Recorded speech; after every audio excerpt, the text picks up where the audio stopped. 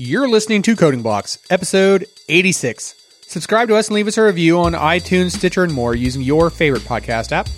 And you can go to codingblocks.net where you can find show notes, examples, discussion, and a whole bunch of other things. Send your feedback, questions, and rants to comments at codingblocks.net. Follow us on Twitter at codingblocks or head to www.codingblocks.net and find all our social links there at the top of the page. With that, I'm Alan Underwood. I'm Jacek. And I'm Michael Outlaw. This episode is sponsored by Airbrake.io.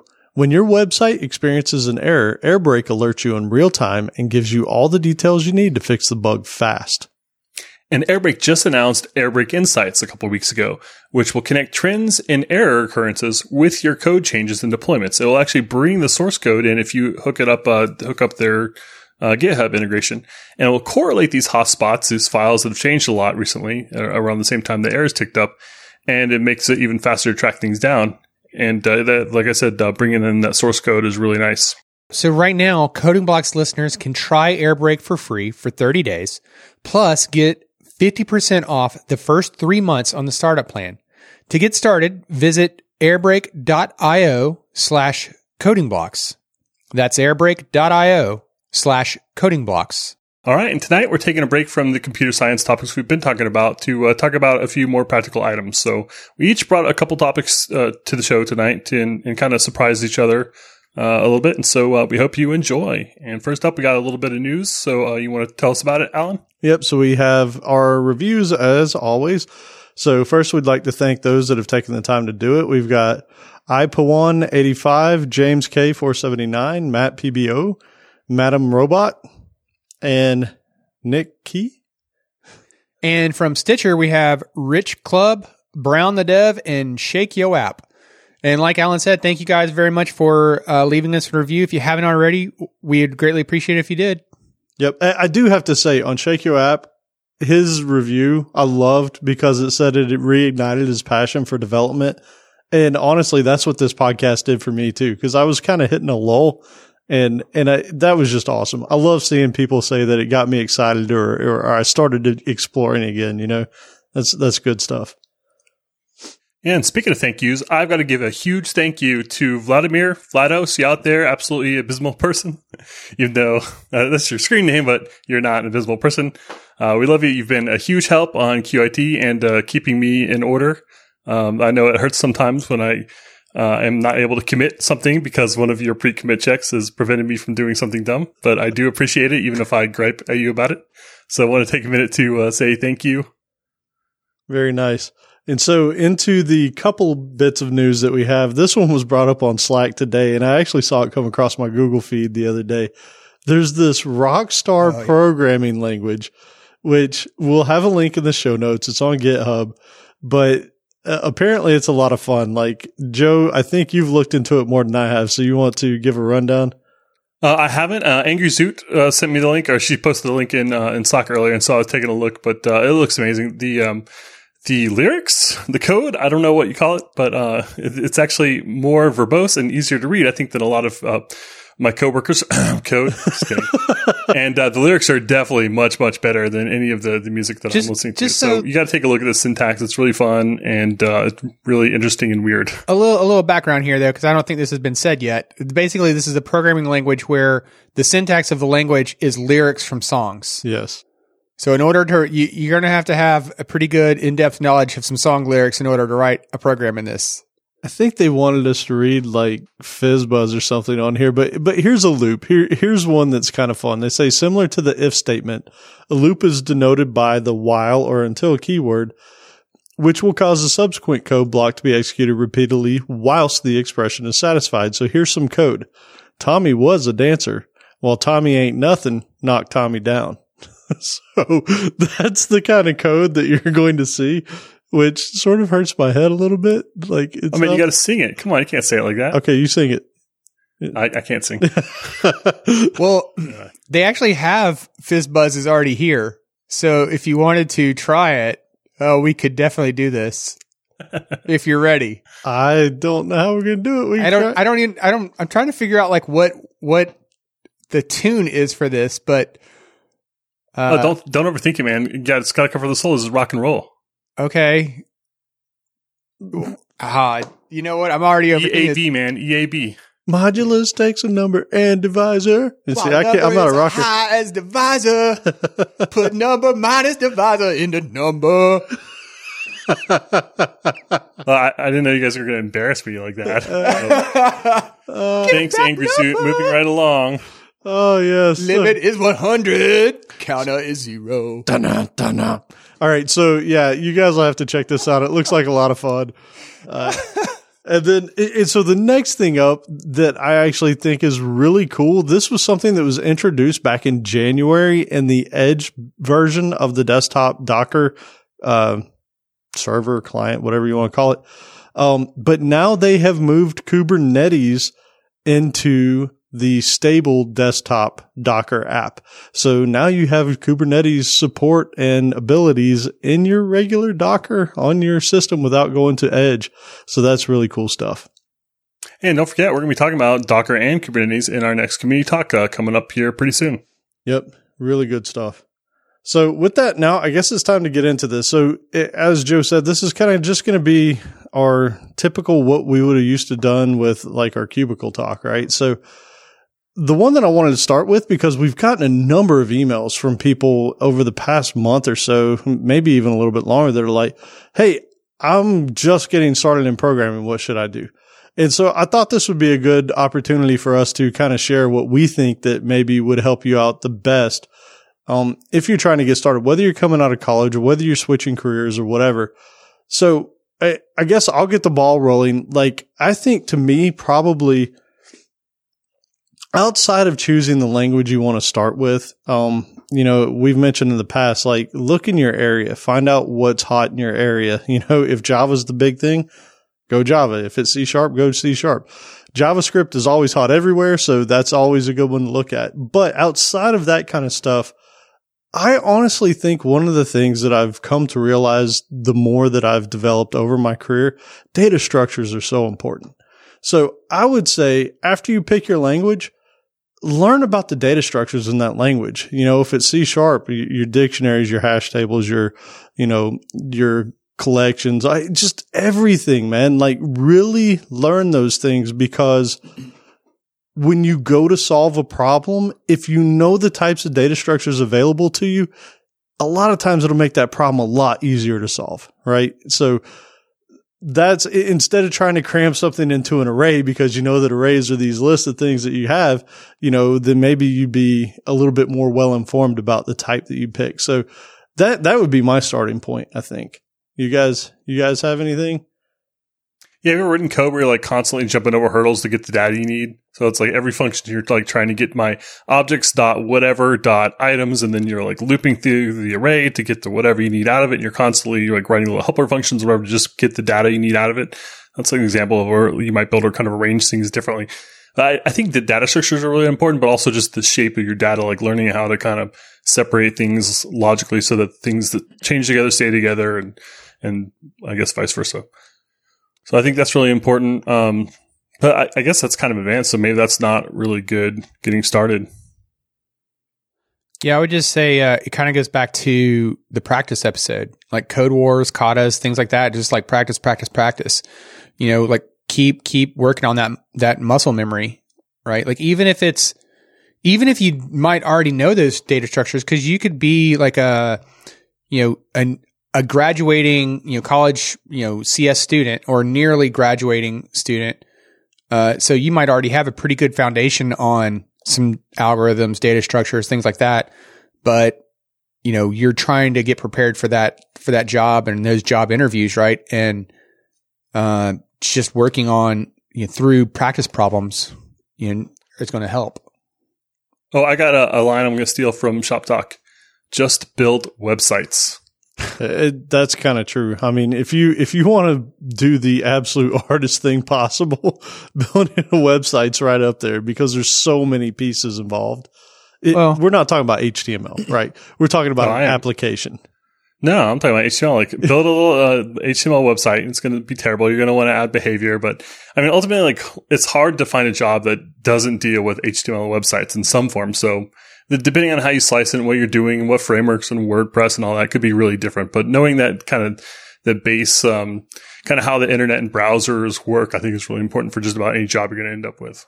You know, another I always thing, kind of viewed that. I'm sorry to interrupt, but I always kind of viewed it like, I mean, it really depends on what you want to do there, right? Like if you're like more low level, you know, device driver, operating system level, like creating a website feels like it would be beneath you. Like that doesn't seem at the same level. Like you were saying, it would be the hardest thing. And I'm like, is it really? well, it's funny. Not. There's a lot of annoying things with building websites, right? Like cross browser compatibility. If you get into CSS, like there's just a lot of really, and I don't know that hard is the term I'd use as much as just frustrating, right? Like you're trying to make So are drivers. Yeah, I would imagine like really hard stuff. You know, going back a little bit to the getting started to thing though, like the QIT thing that Joe and, you know, they've all been doing. It's just an open source project and they get together on calls and they talk about code structure and what they plan on doing and the features and all that. Man, get involved in something like that, right? Because then you'll actually get to see how people are working through problems, right? These pull requests that go in, you'll learn how to use source control. You'll learn what type of features people are trying to add and then the problems that they run into. And they started off with unit testing, right? I think you guys have that in there or no? Yeah, just started adding a couple. I've been slacking those, so definitely added it after the fact, which is a little bit tougher, and I've been slow about adding it. But it's been really great just learning what MVP introduced me to the actual testing libraries that we're using. Super good. Dave introduced me to the end-to-end testing that we're using. So, I mean, I've been learning a ton from this. So it's really not my project. I've done like a minority of the work at this point, and I've just been like kind of hanging on and learning. It's been awesome. But that's a great way for people to learn, right? Is to actually get in there and see how people are interacting and the type of code that's being written and that kind of thing. So, yeah, for sure. And working with other people is really eye-opening and just really broadens your perspectives. It's really different from working on your own. Have you guys ever interviewed like interns or anything? Like this? Been a while. It's been a long time since I've interviewed anyone. So one of the things that jumped out at me when I would interview people for internships is, and it's fair. This makes total sense. They come out of school, you know, they've been taking programming for 2-3 years, whatever. And most of them, not being mean, most of them just really didn't know how to write code, right? You tell them, hey, this is what I want. How would you model this? Right. And just what you'd see end up on the board, you'd be like, wow, that really doesn't make sense. But I get it because you've been learning about data structures and all that kind of stuff. So if you haven't put it into practice, you know, it's impossible. And so that's why I say the getting started thing is like Outlaw said, you know, Kata's Code Wars, that kind of thing. Actually writing code that does something is way different than understanding what code's supposed to do, right? When you actually go down to sit down and write your own, different ballgame. You can read an entire book and know what you're trying to do. And then you go to sit down and you'll be back in that book in 5 seconds trying to go to the page. Like, where did I see that? You know, I mean, we still do it today. So. Yeah. So that was my big one. I can't think of anything else. I mean, networking's also a big one, outside of that, right? Like go to meetups, if you're in school, talk to your professors, go to the job fairs and all that kind of stuff. If you're trying to switch careers, surround yourself with other programmers, you know, whether it's in something like our Coding Block Slack channel, or meetups. I mean, you go to meetups, there's always recruiters there. A lot of the meetups that I've gone to, you know, the well-organized meetups, they'll usually have a portion of the talk, you know, either at the beginning or the end where they allow recruiters to, or anyone who's like maybe just representing their company looking for, you know, potential hires to list out like what type of job opportunities they have. And if you want to talk to them, they'll be available after the talk. You know, so you can learn more about it. So meetups are a great opportunity to get out there and network and find out what else is going on in your area. Yeah. You'd be amazed at how many people, especially in our space programmers, like just try and stay hermits, you know, stay in their house, stay on their keyboards. Man, talking to people, getting into rooms with other people can really open up opportunities. So, you know. But what if you live really far away? What if you live in Alaska?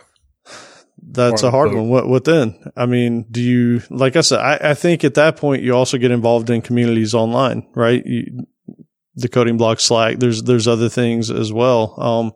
GitHub, right? Get involved in open source projects. It is tougher when you're more remote, but I'm sure there's ways to find out, right? You might even post an ad on Craigslist or something. Try not to get mugged and be like, hey, anybody interested in getting together and talking about software? So I don't know. Be creative, right? That's the key, but surround yourself with it. Start playing with it. If you have a project that's in mind, try and make it, as simple as it might be. Yep. Oh, go ahead, Joe.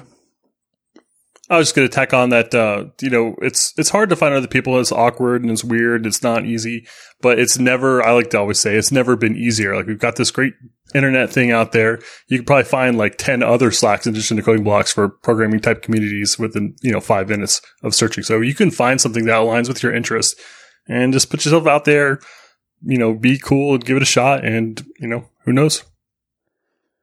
Yeah. There was, you made your comment about the, programmers are hermits or something like that. Yeah, they try to be. Yeah, and wanting to stay at home and whatnot. I found this. I posted this in the jobs channel of our Slack, but there was this article trending on Reddit in the programming subreddit about a job board for only remote developer jobs, and you can go and search for whatever language you want, like work from home jobs. Just in your area. Like it's eastvox.com, EASTVOX.com.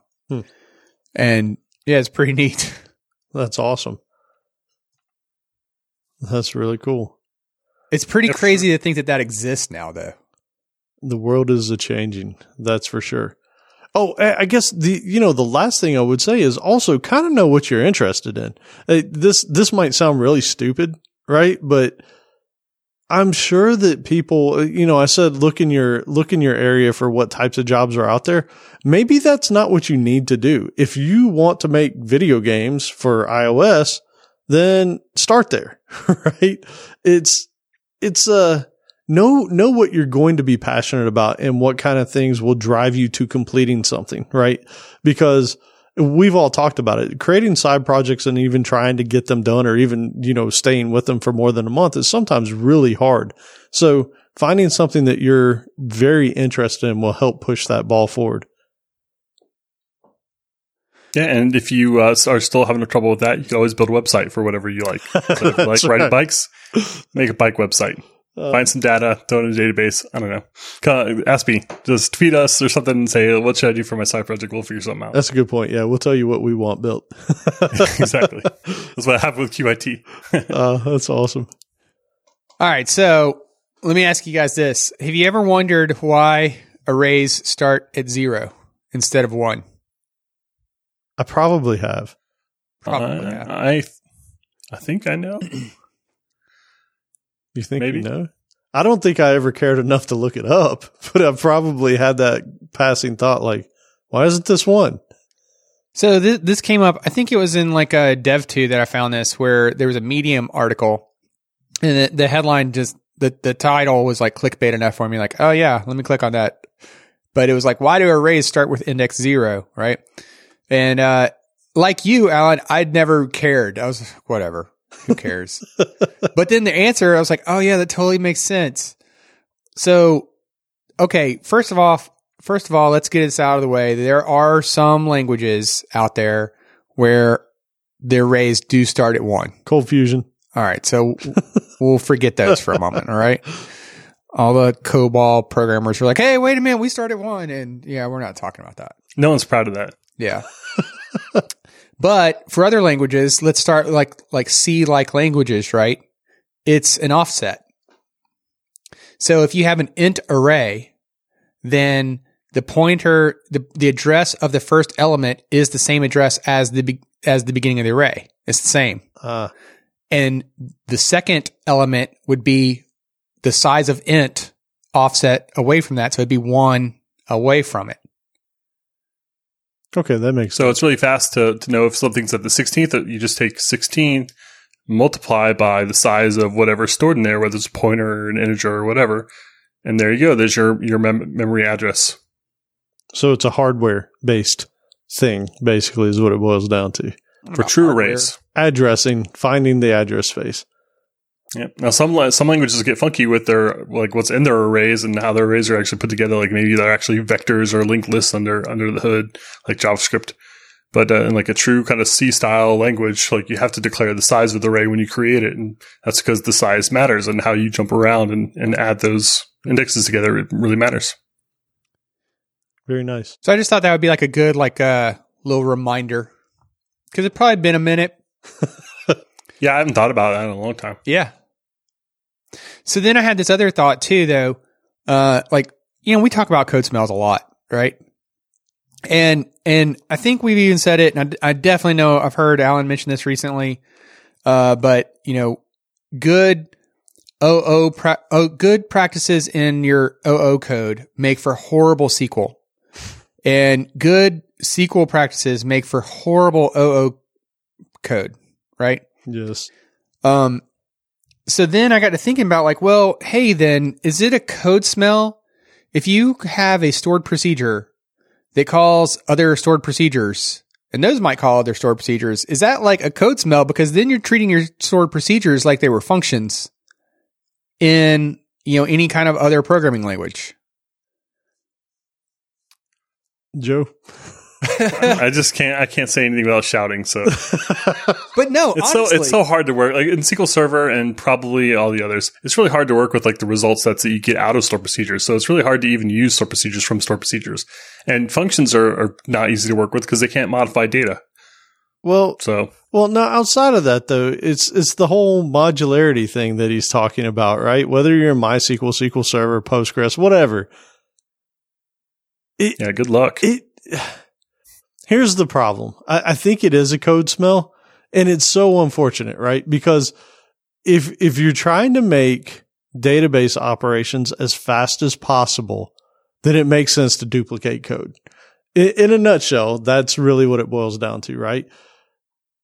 If you're trying to go for maintainability, which is this whole a stored proc calling in another stored proc with use of functions and whatever, then that makes sense. But you're going to take a hit, right? Because like a function, depending on how they're used or whatever, that thing might have to be called for every single row that comes back in your result set, which is slow because that's an operation on every one of them. But you wanted to be able to reuse this thing in 20 different places. So do you copy out whatever? The function one, though, I've got a total workaround on how you can get around that, though.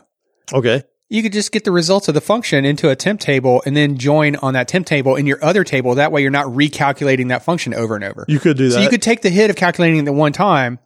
So you still have the function that you can reuse in all your other procs. But yeah, there was a code base that I was looking into, and it was one stored procedure calls another stored procedure, and then that stored procedure calls another stored procedure, and they're like passing around user defined types all over the place. And I'm just like, man, this feels like it's gotta be like we're treating stored procedures like they're functions in any other language, but that kind of feels wrong. Yeah. But I understand the intent. I understand why, like you said, like it's about maintainability, but at the same time, it's like, I mean, that's the big thing, right? Like, and you'll typically see this when developers cross, like if you're an application developer, you think in terms of objects and things that you're going to massage, right? The one item, right? I'm going to modify the Mike object or the Joe object. That's how you think. When you go into the database world, you have to think in sets because that's how it is optimized to run. And the problem is crossing those two is typically a bad idea because if you have a SQL statement and those tables are indexed a particular way to work that way, well, then you probably need to write your SQL to be that way every single time. When you start cascading that, you called that proc because it was going to give you this result set, but then you call another proc to give you another result set, and then you're going to join those there. You probably lost a lot of the efficiencies if you had just gone and joined the tables yourself, right? So it's frustrating, and I hate this answer, but I honestly think that if you're going for performance, it's better not to pass around shared or common code, right? So everything you've learned about clean code from Uncle Bob, throw it away. when you start writing your SQL. That's what I'm hearing. For sure. Yep, absolutely. You'll just go crazy trying to reconcile those two. I mean, have you guys found anywhere where that wasn't the case, where you would have rather seen the functions, or has it ever not bitten you having an OO type approach in your database? No, it does never worked out well for me. Okay. And SQL's great. Like I know I tend to pick on SQL. It's fantastic. It's used by like everyone and, forever, and will be used forever and ever. But, it's definitely got some downsides when it comes to like maintainability, and, that's what it is. But I will say, though, that brings up another question. I guess without going too far off topic here, though, we've talked about this in the past. Do you put your logic and whatnot in the database, or do you put it in your application? Maybe if you're putting it in your application, you don't have to worry about this stuff as much, right? Like you have some sort of service layer that's helping with that. Maybe. I don't know. It depends on what kind of logic we're talking about there. Like logic can mean a lot of things to a lot of different people. It can. So, I mean, if you're putting your logic in stored procedures, then you're implying the database is the heart of that application and that ecosystem. And if you're okay with that, then, you're okay with that. But if you want to start introducing like a search engine or some like other data storage mechanisms, or now you've got different types of databases and you've got like a really big type application or, ecosystem, then it's hard to really have one system that's at the heart of it. And so that kind of falls apart. Well, it's not even just the heart at that point. It's your heart and your brain, right? Like it's all of it. It's the entire central nervous organism, right? Yeah. That's so here's where, and this is where some of my thinking goes. So I recently tried to do a little thing to where I was pulling out data and it was joining two massive sets of or actually many tables together. And all I was trying to do was pull data out, and it took hours because I'm joining millions of records against millions of records against, another hundreds of thousands of records, and just trying to get all that stuff together. It was struggling. Now, granted, you can beef up the hardware, but there's only a certain point that you can do that, right? And it gets really expensive. So this is where I'm going with the whole application thing. And one day I want us to talk about this stuff in depth, but like Kafka streams or any type of MapReduce type problem, if you're talking about like Hadoop or something like that, in Kafka streams, what you can do is you can pull in a stream of data from a table. So you're not joining all your tables at once, right? Like you're not trying to join 10 different tables and get that stuff out, which is an expensive operation. You get a stream in that contains the table information for one, right? And as data comes in for another one, the streams, you'll have a bunch of little applications running everywhere that puts that data together, mashes it up, and then sends it off to wherever you want it to be, right? So it can actually be faster than hitting your SQL or your relational database trying to join all that data together, because now you have a bunch of little applications that can quickly chew through that stuff, right? So it's an interesting concept. I just bring that up because if you do it that way, you're actually writing applications in an OO type way using streams, as opposed to, trying to modularize your SQL database or your relational database type thing. Yeah. I mean, hitting on a point that you made a moment ago, one of you guys made about the, oh shoot, now I even lost my train of thought. You hate it when that happens? It's gone. So Uncle Bob, central nervous system. No. What was it now? OO, functions, modularity, maintainability. Something to do with SQL. Indexes. No, it'll come to me. Got nothing. Yeah. All right. Yeah, but I agree. It is a code smell. It's funny. It's a code smell in that that performance is going to suffer. But it's the inverse of a code smell because you now have maintainable code in SQL, right? So I remembered it now. It was about the heart of it, the central nervous system, the heart of it. Like I'm all for, not keeping that in your database. I like that idea because, one thing that we've learned over the years, right, is that you can only scale, like take SQL Server, for example. Let's beat up on SQL Server for a moment. You can only scale that thing, but so big, right? You can only get so much of a server for it before you just can't buy any more hardware, right?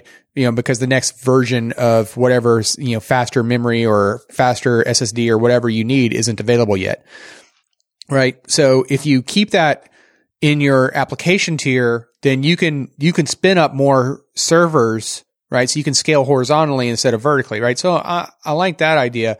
But yeah, it was just the main thing that the main theme behind this though was like, at what point do you try to recognize that, hey, I think we're treating this SQL like it was any other language, and we should put a stop to this. Like, we should recognize this as an anti-pattern and stop. I agree with that.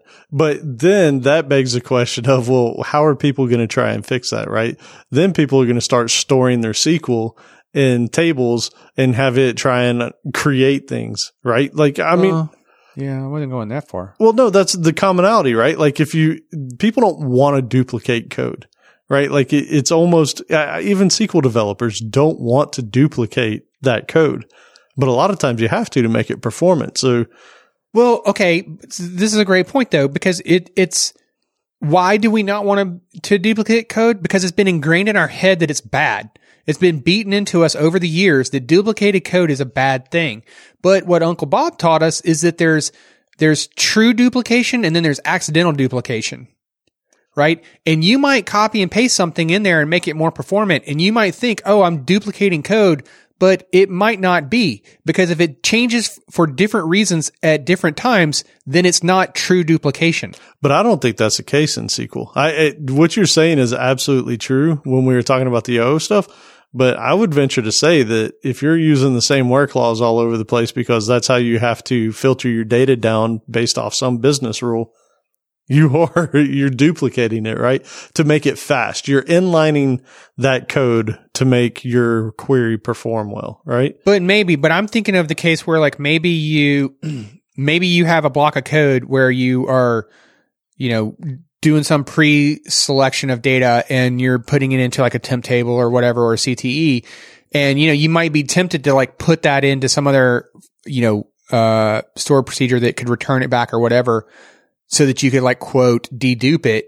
But it might not be a bad thing if you had that same section of code in a second stored procedure, right?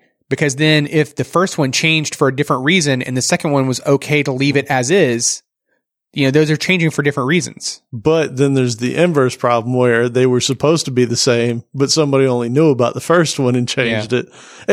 That's where it gets complicated, right? And this is hard. Can we just stop? Well, to be fair, too, like 99% of applications aren't going to run into like horrible scaling problems with SQL Server or whatever SQL database they're using. It's going to be fine for whatever website or whatever small application they're doing, and they're never going to run into these. They're never going to run out of hardware for the application that they're working on. You don't think so, really? Though, I would say 99% of applications don't have to go to like Google scale. No, I agree with that, but I do think that at some point, like I've seen it in so many different things I've worked on, is there's a breaking point when data reaches a certain level to where it's like everything was fine yesterday and today it's not. Yeah, it's hitting a wall. I mean, listen, man, I can write enough bad queries and add enough indexes to any query to make it perform bad enough to where you'll think that you're at Google scale. Just give me 5 minutes with your query. I mean, I guess that's the thing though. Like, you're joking about it, but it is true, right? Like, and I'm not talking about like your typical WordPress type site or anything like that where there's a database behind the thing. But I think that a lot of times, especially homegrown applications, they grow to a point to where it's like, wow, this thing performed great and we didn't expect it to be in use a year and a half later. And now the data's grown out of control and now my modular SQL doesn't work so well. And now we've got to revisit this and, get rid of the modularity and go more performant. Yeah. So I don't know. Yeah. I think it's a great topic. So it makes you wonder then if you have to pass around user defined types, is that a code smell? Oh, they're no fun to work with. So I'm going to say yes. They're stinky. You just got to make those generic user-defined types. Key value. I mean, ultimately, I think they're a good thing. Like user-defined, I don't know what it's like in other databases, but I know in SQL Server, it's annoying to work with because of how you have to kind of fill them in and work with them. But ultimately, it's good. Like you add a column and like it'll let you know every single place that you have to drop and recreate in order to even work on it. So it's good for maintaining that kind of type safety, which I'm a fan of. Or at least I used to be until I went full on JavaScript. All right. So we have We have blank topics for Joe. What's this one? Do you guys listen to The Indicator? It's the podcast from Planet Money, short little topics, Never economics. Never heard of it. No? Okay, good. So they play a game called Over Under sometimes. Well, they'll bring on a special guest and they'll ask them about a particular topic or question. And they'll say, is this underrated, overrated, or, kind of meh? So we're going to play Over Under. And we're just going to go in alphabetical order. Well, no, not quite. We're going to go Alan, Outlaw, and Joe, just to make things easy and consistent, because I got a bunch of questions here. That's Wait, totally you're going to ask not yourself alphabetical. a question? How's that going to work? Well, I already know wanna the see answers. this. Oh, you'll see. It'll be fine. All right. So, yeah, I've trapped you guys. Wahaha. All right. So, first topic, remote work. Alan, underrated, overrated, or Wait, what was it? just fine? Remote work. Remote work. Is it overrated?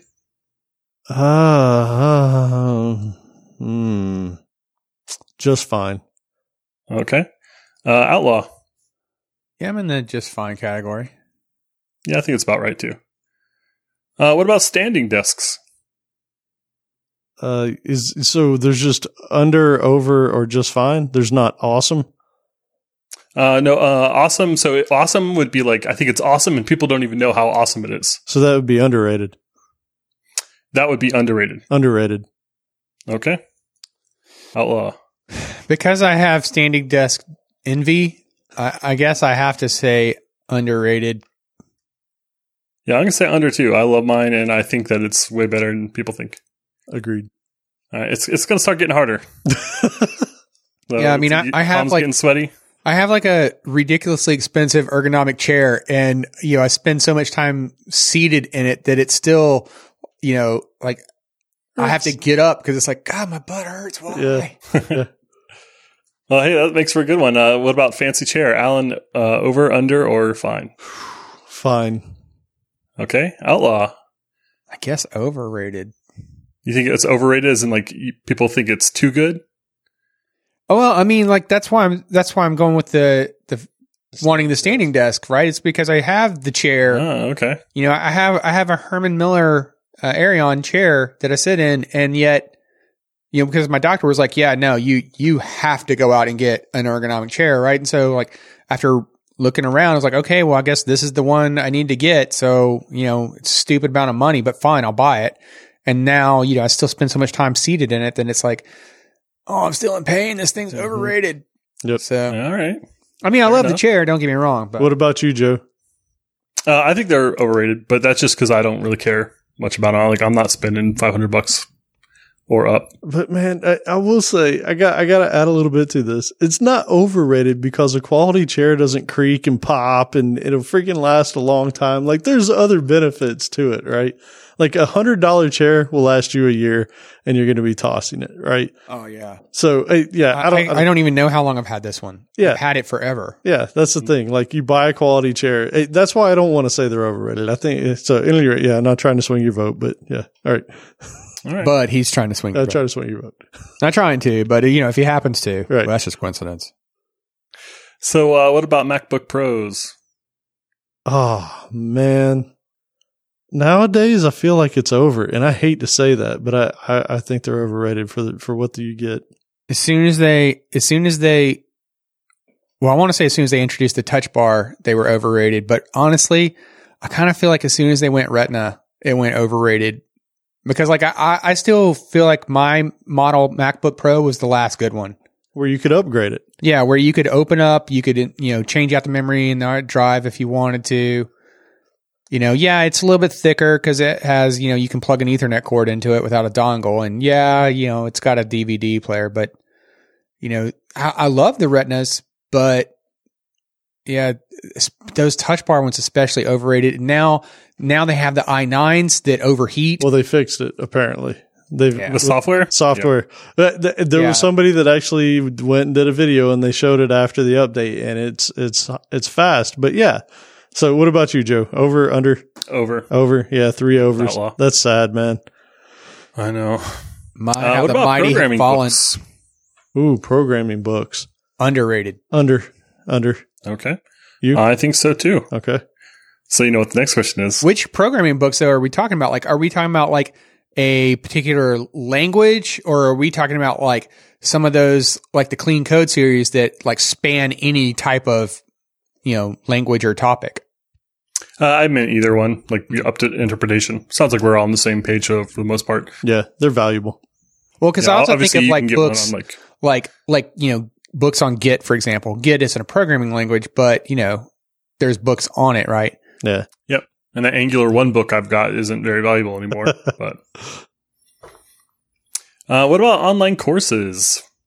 Underrated.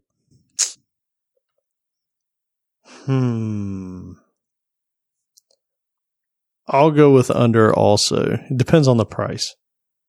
I'm going to say just fine. Okay. There's so many free ones, though. There are. And that's why, yeah. Yeah. Video I think is great, but I think everyone knows it's great. I've been a big fan of Coursera here lately, going through their catalog.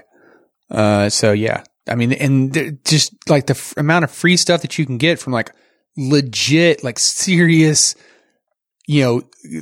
college and universities that are out there. They're putting this content out there that you can go and like, take this class for free and learn it. It's unreal. It's insane. Well, speaking of colleges, what about algorithms? Like learning algorithms as a programmer? I think it is.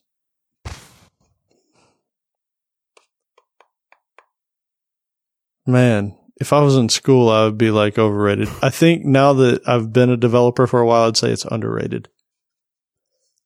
Ella, what do you think? Yeah, I'm somewhere in that ballpark with you. I'm somewhere between underrated and just fine. Yeah. I'm somewhere between that. So like whatever that is, under fine. Like it's just under. Under fine. What about you? I'm going to go with fine. I think there's pros and cons. Some people really need them, some people not so much. And so I'm just going to say right down the middle. I like it. What about native apps? Like if you were to develop a native app. Overrated. All right. I'll wait for his answer. Fine. Because if it's a game, just fine. I'm going to go just fine. I'm going to say over. Huh. Here's my reason. Let's take games out of the equation because, well, I mean, games can kind of come into this equation too.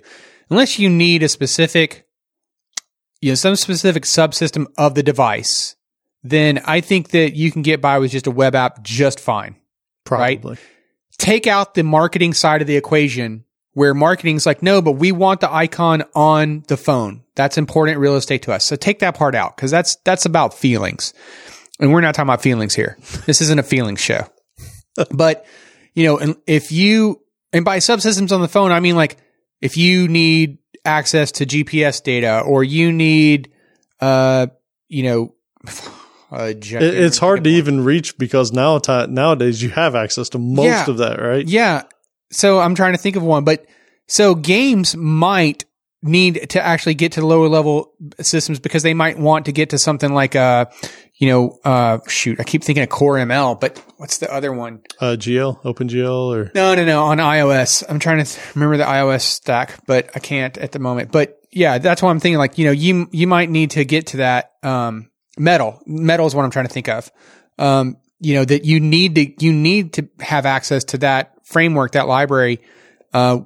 So in order for your game to perform. So I would include games in that category of you need access to a specific subsystem. And in that case, the subsystem might be the video processor that you're not going to have that in a browser. You said fine, and Joe, you also said fine. No, I said overrated. Overrated. You said overrated too, right, Joe? Yep. Okay. Nicholas showed me the way. I'm fully on board with PWA because I don't want to install another app. Let me just use the internet. Yeah, true that. Relational databases. Just fine. All right. Me too. Yeah, I think that's fair. I think they're important. They still play a crucial role. I think that in some places they're way overused, in other places they probably should have been used. So yeah, they're just fine. What about NoSQL?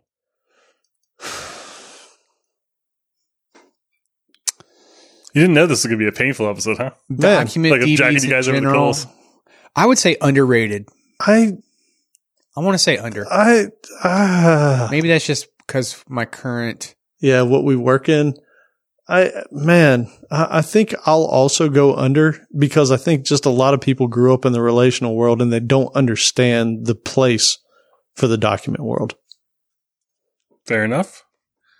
What about? Wait, no, you didn't answer. What was yours? Oh, I'm fine with it. You're fine. Okay. Yeah, I think it's one of those ones that averages out. Unit testing.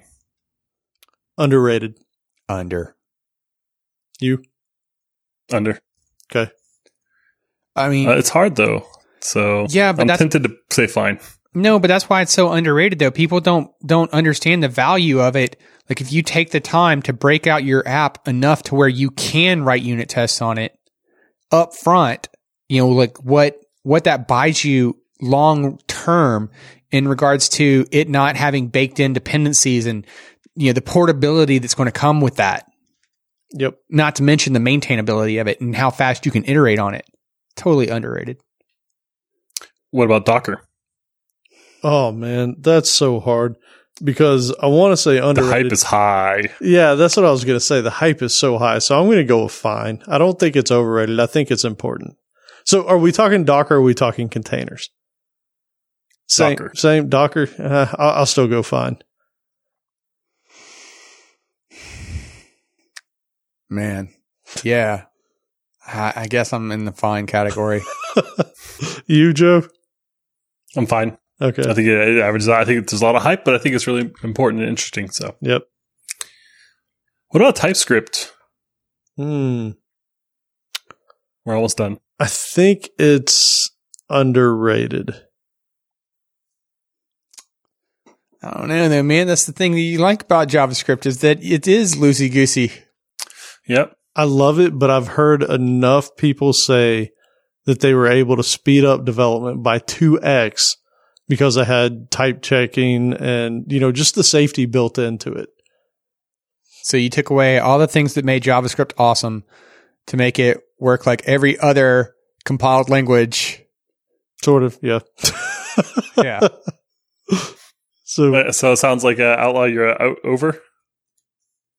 Yeah, I am kind of leaning more towards the over, but I am kind of like finding it humorous though, like as I listen to myself, because I'm like, man, I'm pretty sure if we go back to like the early episodes, like Coding Blocks year 1, I was totally like hating on JavaScript and its loosey goosiness and everything. But now it's like, okay, fine. Don't take all that away from it. Yeah. Let it be, man. It never hurt you. What about Joe? What was yours on TypeScript? I think it's fine. I think that, possibly a little bit underrated. Like I'm glad it's out there. I think that ES6 is really cool. I'm kind of personally more excited about that. So I'm not that excited about TypeScript, but it's kind of nice to have the option to do some static stuff if you want to. Cool. So whatever. And we're all doing pre-processing nowadays anyway, so why not? Yeah. What about .NET Core? I think it's fine right now. It's got a lot of hype, but I think that's legitimate hype being cross-platform and all that. So I say it's fine. I'm going to say it depends. Like it could be totally overrated. You got to pick one. No. Hear me out. If you don't need it for your particular application, it's totally overrated. I think it's serious saying. So it's like if you're not a .NET developer or you're not doing things outside of Windows, it's like outside of Windows would be the thing. Yeah. No, I don't even mean that. I don't even necessarily mean outside of Windows. You could be doing Windows development and just, maybe you're working in an older code base or something like that, and you haven't run into a need for the things that .NET Core is going to buy you. Mm-hmm. You know what I'm saying? Like that kind of portability, for example, that it's going to buy you, then it's like, it's overrated. It's nice. It's awesome. It's cool. I'm not taking any of that away from it. But it's a case by case. This one comes along with my Docker for the ride, though. Man, I could put my .NET Core in my Docker and run it on Linux, on Mac, on whatever. If you needed that portability. Everybody but if you needs don't that. need that portability. You don't know you need it yet, but you need it. Yeah. I mean, no, you're right. What about you, Joe? Was yours fine? So I'm going to go with under because of the Docker situation that's kind of evolving. I think it's easier to deal with it there. I think the way we're kind of building things is really cool. I like that I can deploy on Linux and work on my Mac easier. So I'm on board. It actually So makes you're saying sense. underrated. Yeah, he's saying it's Underrated. You know what? I mean, I think it's a huge part of the Microsoft strategy, right? Like when you look at their Azure cloud offerings, like it was initially all Windows type stuff, right? And they quickly started shifting towards containers and Linux and all that kind of stuff. And I think that is why .NET Core is such a big deal to them. So What about functional programming? Overrated. over. I gotta say over too. Yeah. Like I'm sure there's people out there that are using that and that it's really important to them, but not to me and not to most programmers I know. So Well, here's my reason for saying over is that like there's some awesome stuff in them. I'm not trying to take that away. There's not only, I know that there are a lot of developers out there that work in those languages, and the languages themselves are elegant and they have so many awesome features about them. But if they were everything that they're hyped up to be, then they would be the norm. I kind of feel, right? Is that wrong? Maybe. I mean, that's almost like saying SQL databases or relational databases would have been replaced too, right? I don't know. It's to me, it's more about the hype of it with, oh, you should be doing functional programming. Why? Like, I mean, why? Haskell isn't on the same level as a JavaScript or a Java or a C#, right? And I'm not trying to take anything away from it. Like it's a crazy awesome, the syntax in it, the features in it are awesome, but it's not there in terms of the same popularity. So why is that? Right? Is it because it's being overhyped? Is it because like functional languages being overhyped? Because if it was everything that it was supposed to be, wouldn't everybody have moved to it? Maybe that's just the wrong thinking. I don't know. I'm going to get some backlash. So listen, if you don't like that comment, send your emails to Joe. That's right. That's right. That was Joe speaking. No. You can find him on the Slack channel. Did we end are we at the end of the list or we got some more? we got two more. Sorry, I didn't think it would be so long. No, let's Yeah, do it. no Sorry. worries. It's fun. That's us. We like to talk. What about machine learning? Ooh, I think I had to go there. that one's fine. I think there's a lot of hype, but I think there's a reason for the hype. I think we're going to melt all the polar ice caps for this, but I think it's fine.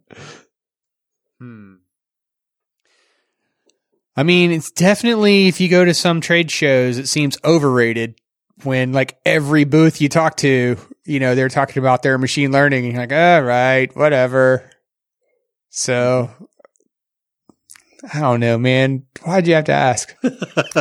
Now you hit his soul. Yep. He's not going to sleep tonight because he's like, did I answer this one right?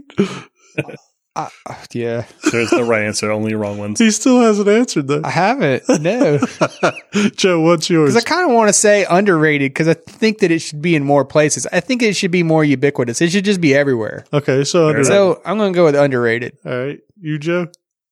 I'm going to say over just because the hype is so high, man. If you listen to like machine learning podcasts, like 5 minutes in, they're talking about like the singularity and aliens and time travel. And so I just can't, it's hard for me to stomach when things take such a ginormous leap when I can't get freaking Siri to, call my wife. So I mean, let's not hold it to Siri, though. That's a bad example. Siri. I was like ordering a pizza. I'm like, nope, cancel. Listen, I've already said Siri like 3 times and my phone still hasn't lit up, nor has my watch. They're all like, I don't care. I said, call my wife. Pizza on the way. What? You go to anyone's house after they get like their Echo Dot or whatever, like within that first week. They're like, oh, check it out, play Bob Dylan. And it's like, added to laundry list or, whatever. Like, ordering Tide Free. Like, man. Trying the Tide Pod Challenge. Oh, man. Yeah. That's so true. So I think it's really useful. And I agree with both of you guys. I mean, I think I'll particularly I think that it could be used in a lot more places, a lot more effectively, but it's just so oversold. Like, you'll talk to people, they'll tell you about the machine learning and AI, and then you find out they're doing like, K-means, in like 1% of the application. And they branded themselves as, alien wizards or whatever. I do think it gets oversold a lot from a marketing perspective. It does. Yeah. All right. Okay, one more. You know what it is? No. No? Outlaw, you got to guess? Rockstar programming language. What kind of cheese would you have in your refrigerator? You know, Powdered. cheese dust comes up all the time. Obviously, it'd have to be powdered. The answer is powdered. Yeah. Okay, well, I mean, it's got to be blockchain. How can we not talk about blockchain? I was going to say Bitcoin. Yeah. Okay, good. Yeah. Blockchain. I think it's so misunderstood. I think that Overrated. its use cases, man, Overrated. I'm going to go with underrated right now. No, I'm going to go with just fine. I can't say underrated because there's too much hype. I'm going to say it's just fine. All right. And I'm kind of curious here. So Wait, what's yours? Oh, yeah, Overrated. Okay. Yeah, for sure. It's just I hear it oversold, but I think a lot of it has to do with my echo chamber. Like I almost exclusively talk to programmers. I almost exclusively read like programming websites, and so it's like stamped into my forehead and eyeballs by now. So Right. you know, I'm a little over it, but it doesn't mean it's bad. So who do you think had the most unders, overs, and fines out of the three of us? Oh man, the most overs is you. Is this like a Cosmo test or something? Like, The most overs was you. The most unders was Mike, and the most fines was me. All right, let's see. This is actually really hard to count up. I wish I had done this at the time. you should have had like a spreadsheet for it or something. Yeah, exactly. So you guys should talk amongst yourselves, and I'll come back with the totals here. If you had just used machine learning, this would have been done, man. Yeah. And the blockchain would have verified it along the way. And So- you could have written it in a functional language, and it That's would have right. been If you had done beautiful. It would have functional, been easy. Mhm. No state to worry about. That's right. It would have always been verifiable. You'd have had Yeah. item potent results. Actually, I think I'm pretty close here. Actually, so if we just hang on if I just keep talking long enough. So, as for the fines, Alan was number 1 with 8, and I think I got a total of 17 there. So half of those you said were fine. I said 7. Outlaw only said 4. Oh man, 4 does were that say fine. something about my personality then? That I'm like, not that optimistic about life and everything. I'm like, everything's down. Or it's everything's way up. Yeah, I'm Yeah. either high or low. The peaks and the valleys. I'm bipolar. All right. And for unders, let me count mine. Okay, so Alan and Alan, you're actually tied. Both of you said 7 things were underrated. Okay. Yep. I mean, So now I could just okay. do math here. What was yours for the unders? 4. Oh, Yep. And the overs were him by a long shot. Yeah, the overs were me. No, not true. So the overrateds, me and Outlaw were tied. Both said 8. ah, Yeah. So So Outlaw, or Alan, rather, you were low man on total player. So none of us ever got below 4 on any of these. But it is interesting to see that we had a clear winner. Like Alan thought the most stuff was fine. You guys were tied on underrated, and Outlaw and I were tied on overrated. So I walked the middle line. That's kind of where I stay. Yeah. okay. Awesome. So I am totally bipolar. Guess I will go see a doctor about that. Thanks, Joe. Oh, Yeah. man. I didn't know I was being diagnosed on the show. Yeah, you don't have any weak opinions. They're all strong. They are. So Isn't that most developers though? that is most Yeah. developers. So it's that time of the show where we're going to ask you, please, if you haven't already, do go leave us a review. As mentioned, we do read them. We appreciate the time, the feedback, and it is awesome to hear you folks share, how it's helping you or, getting you energized or whatever. So please do, if you find the time, you're sitting around, tapping away on your phone, reading your Google News, and you think of us, head to codingblocks.net/review and drop us a few words. We greatly appreciate it. Yeah, and we've asked this before too. Spread the word. Share it with a friend. Tell a friend about the show. If you think that they might be interested, if they listen to podcasts and you think that, they enjoy listening to programming podcasts, let them know. And with that, let's head into my favorite portion of the show. Survey says. We just did a survey. We got to get you to work on the Steve Harvey voice now. Oh, the Steve Harvey voice. Yeah, we got to get that going. Okay. I guess that's my homework for the next couple of weeks is watch a lot of Steve Harvey Family Feud. Oh man, it's amazing. All right. I guess it's just like the era of like when you grew up watching whatever you watched, It right? is. So Yeah. Yeah. All right. So last episode, we asked, what is your most productive time of day? And your choices were morning. Got to get my work done before the rest of the office gets in. Or midday. Let everyone else go to lunch. I'm getting this commit merged. Or evening. I'll let the traffic die down while I close one more ticket. And lastly, night. Now that all the meetings are over, I can finally start my day. So, Joe, we'll start with you. What do you think the listeners picked? Morning, 26%. Morning at 26%.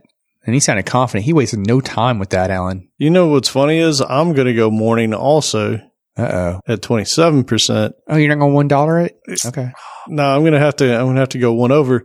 But honestly, for me, it's night. But I think most people will try and get a jump on it. So Night for you. What about you, Joe? You're a morning person, Joe, aren't you? Yeah, morning person.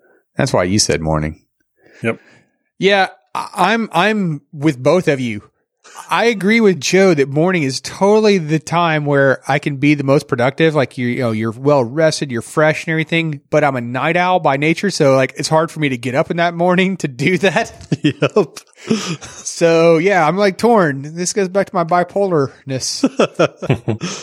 Well, Alan wins. Sweet. Ding, ding, ding. Morning, 57%. Wow. Whoa. Nice. Okay. 57% of the vote. By far and away, the number one pick. Night was number 2, wasn't it? No. Really? No, it was evening. But they were, they were really close. Okay. Yeah, they were like, a percentage point away from each other.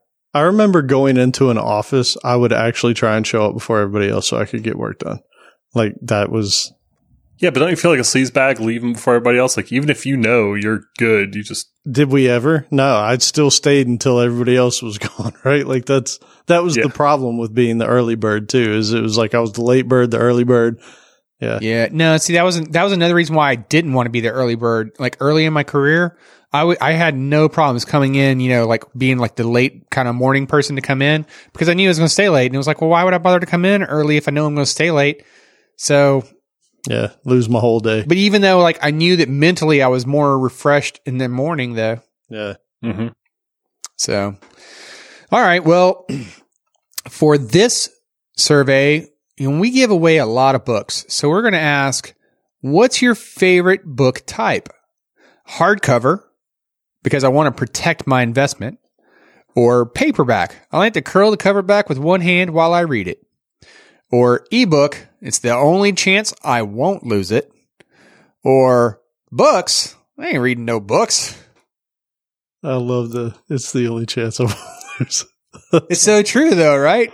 It is. Because that Amazon's got that backed up for you. You don't have to worry about it. I can't say what mine would be because I feel like I'd be swaying the vote. Yeah, you can't do that. But I'll do it next time. Yeah. And this episode is sponsored by Airbrake.io. When your website experiences an error, Airbrake alerts you in real time and gives you all the details you need to fix the bug fast.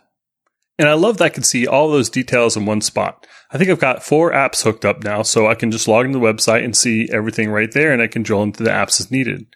And I should say, the spot that I mainly monitor my apps from is just my email, because they send me notifications when errors first occur, and they also send a really nice daily digest email that sums everything up. So I'm not getting overloaded with information. It's just really convenient. Right now, Coding Blocks listeners can try Airbrake free for 30 days, plus get 50% off the first 3 months on the startup plan. To get started, visit airbrake.io/codingblocks. That's airbrake, AIRBRAKE.io/codingblocks. All right. So into the next part here again. So my second thing was we've talked about a lot of patterns on this show over time. We've described them, gone into detail, whether it was good or bad, and gone over a bunch of patterns. And one of the things I've noticed, and this came up with caching specifically that I saw, is a lot of times that would be very localized to pieces of code. And so if you saw that you're updating somewhere, you would update the cache right there. and then nothing else would be aware of that particular data. So it would go somewhere else to get that data. And so you would have these caches that were out of sync, right? The same data in two different places were referencing, one was referencing a cached version. The other one was, going to the database or something and it had been updated. It always got out of sync. And it's not just caching, but anything like that to where you're using the same type of data all throughout your application, but there's only little places where you do certain things to them, like a cache or something like that. I think it's important to remember the patterns that exist. So, for instance, one of the ones that we talked about was the pub sub, right? The publish subscribe. When I look at that, I look and I say, well, there's got to be a better pattern, right? Instead of having all the cache happen in, say, like a controller or something, there should be a higher order type place where the caching takes place so that if you change the data somewhere, fire an event off that gets caught by an event bus or some sort of event actioning system that gets floated up. And now, whether it's a repository or what, knows that, hey, there's something that just changed, refresh, push that into the cache, right? And then that way, every place in your code doesn't have to know about it. There's a more centralized place that is handling that kind of thing. And I've just seen that. I've seen like sprawl of code like that where, it started off pretty small and it wasn't that bad. But then over time, as more people start adopting those caching mechanisms or whatever it might be, then you start having these little bits you start finding these bugs all over the place because, wait, it says this over here, but over here it's different. And it's because, they didn't implement the same cache, or they did the cache a little bit different, or it's not using the same key or whatever it might be. And so when you start seeing situations like that, it goes back to the whole code smell thing is, okay, how can we put in something that will centralize this or give us a way to have better insights as to what's going on? So just curious what you guys thought about that. Have I told you guys about my caching strategy? No, don't do it. Don't be the one to do it. That's probably pretty good. Well, yeah, give it to Outlaw. I mean, give it to somebody else.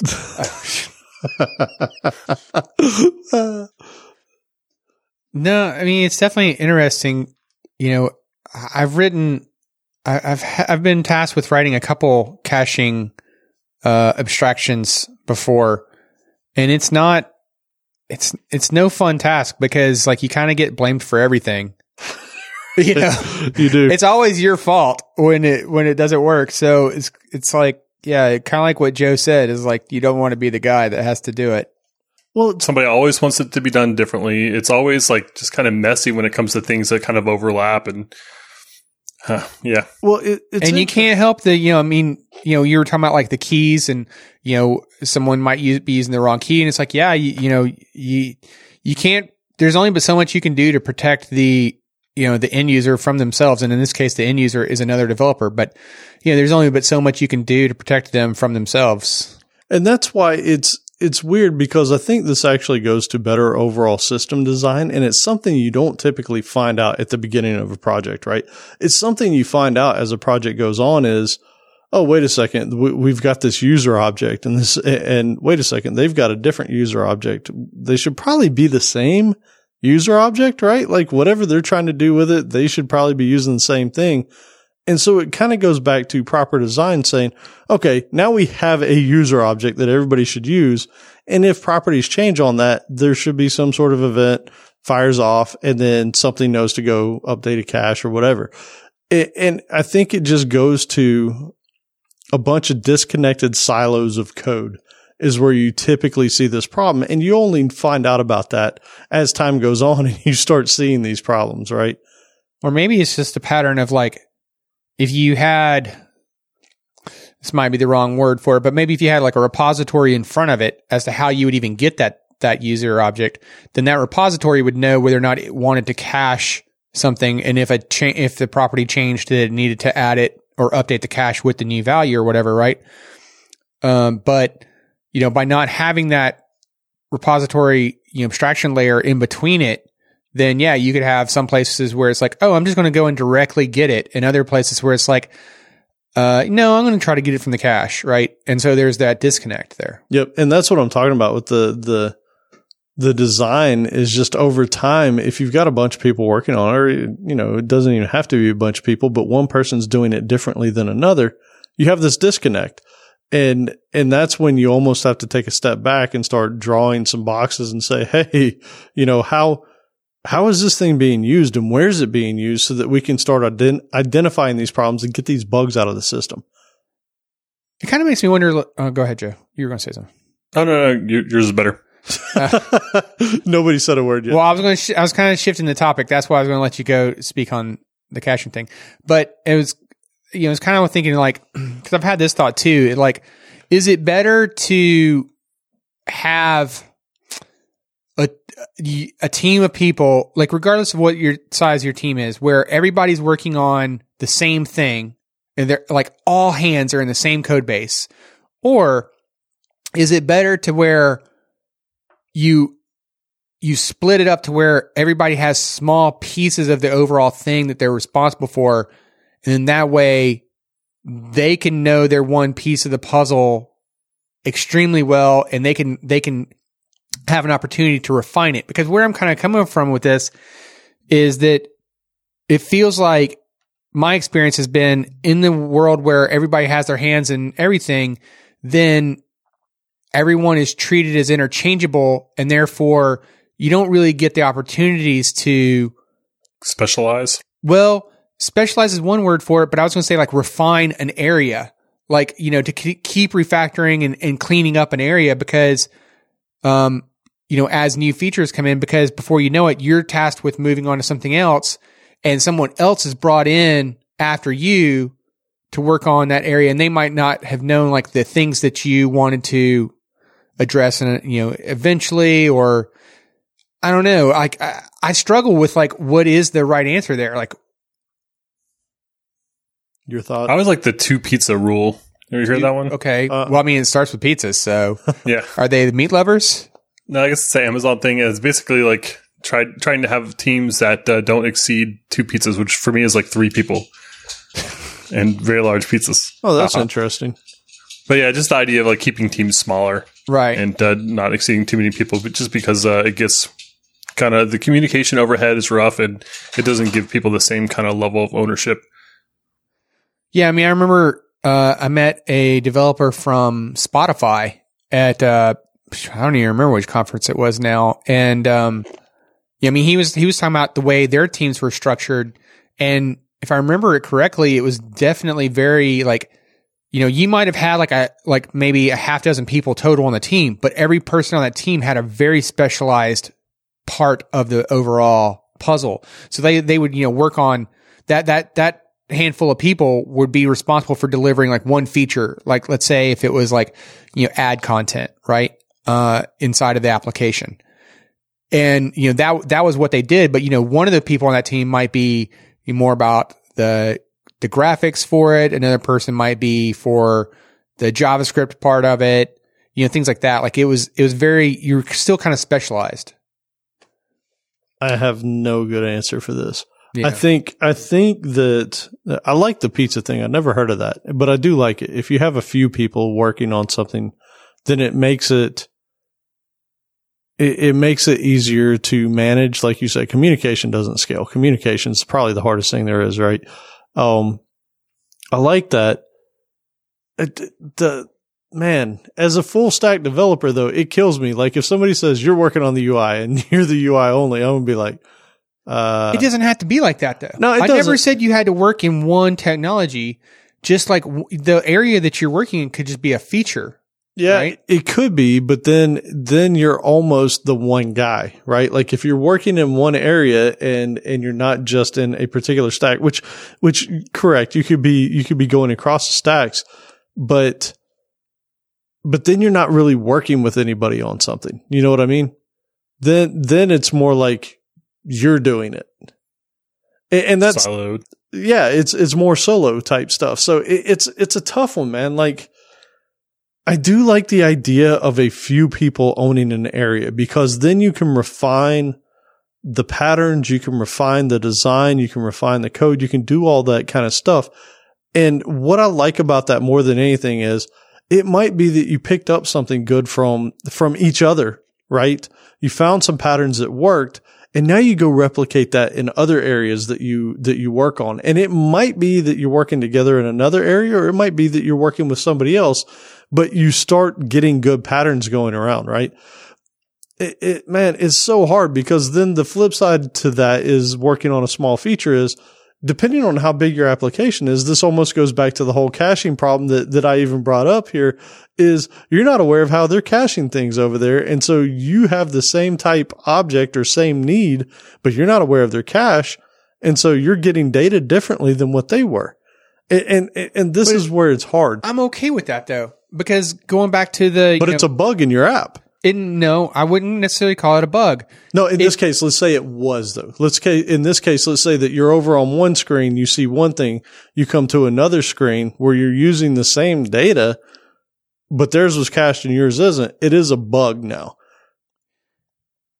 Okay, but where I'm going with this though is from the point of view of like going back to Uncle Bob's, accidental versus true duplication, right? Like just because one feature team writes something and the second feature team duplicates that same code, it doesn't mean it's actually true duplication. Yeah, they might fine with change that. for different reasons. Fine with that, but I'm sticking with the caching thing where yeah, you're stuck on cache. Well, this is the problem. How do we flush that cache? This was the whole thing that was kind of driving me nuts, is that, because people aren't aware of how it was done, because it was done in a very localized spot. It wasn't done. But I think in your example though, you would, once that bug is found, then it kind of highlights the problem, and now it's known like, oh, hey, team A, why aren't you doing this? And team B is like, oh, because we're doing it like, that's when the two teams talk, figure like, oh yeah, we found this. But do you figure out a solution, or does team B just say, oh, okay, well, we need to cache it like this over here or something? That's what I'm getting at, is a lot of times you'll see things done in a very localized piece of code, as opposed to saying, wait a second, this needs to be brought up a level because this should be handled by something else. This shouldn't be done down here in the weeds. This should be handled by something that knows about cache or knows about data access or something like that. I mean, kind of the takeaway I'm getting from this though is like maybe where you're saying the teams should be drawn is like, or like, where the lines are drawn for like who's responsible, where the responsibilities lie is like, maybe the team is responsible for like have the smaller team that's responsible for this overreaching feature, right? So like if cache is something that's needed across all, it's a cross-cutting concern across all of the parts of the application. And there's the one group that's like, hey, we maintain that, and that's our thing. We're Cache Money, and we're the Cache Money brothers, and that's what we do. Now, would you say that caching is easier if you've got like a strong, consistent API, like a firm REST API? I don't know that the API matters. Well, maybe if it goes back to like when I mentioned the repository pattern in front of it, the pattern, that's what I was in thinking. that case, yes. That is the API. The pattern backing it, I think, is, and so that could be like another cross-cutting concern team, right? Is the data access layer team, like how data is read or written to whatever your storage mechanism is, and that team could say like, oh, hey, we're going to cache these things. Okay. Yes. Yeah. But you're still not on board with like the smaller teams more siloed and focused on particular areas. No, I actually like it. I do like that. Because that's actually my biggest complaint. Like what you said is typically when people are just moving all over the place, there are no patterns established. Because it's literally, okay, I'm in here. You're almost like a task force at that point, right? You're on a special ops mission. Your mission was go in and get somebody and get out. That's what you did. You're gone.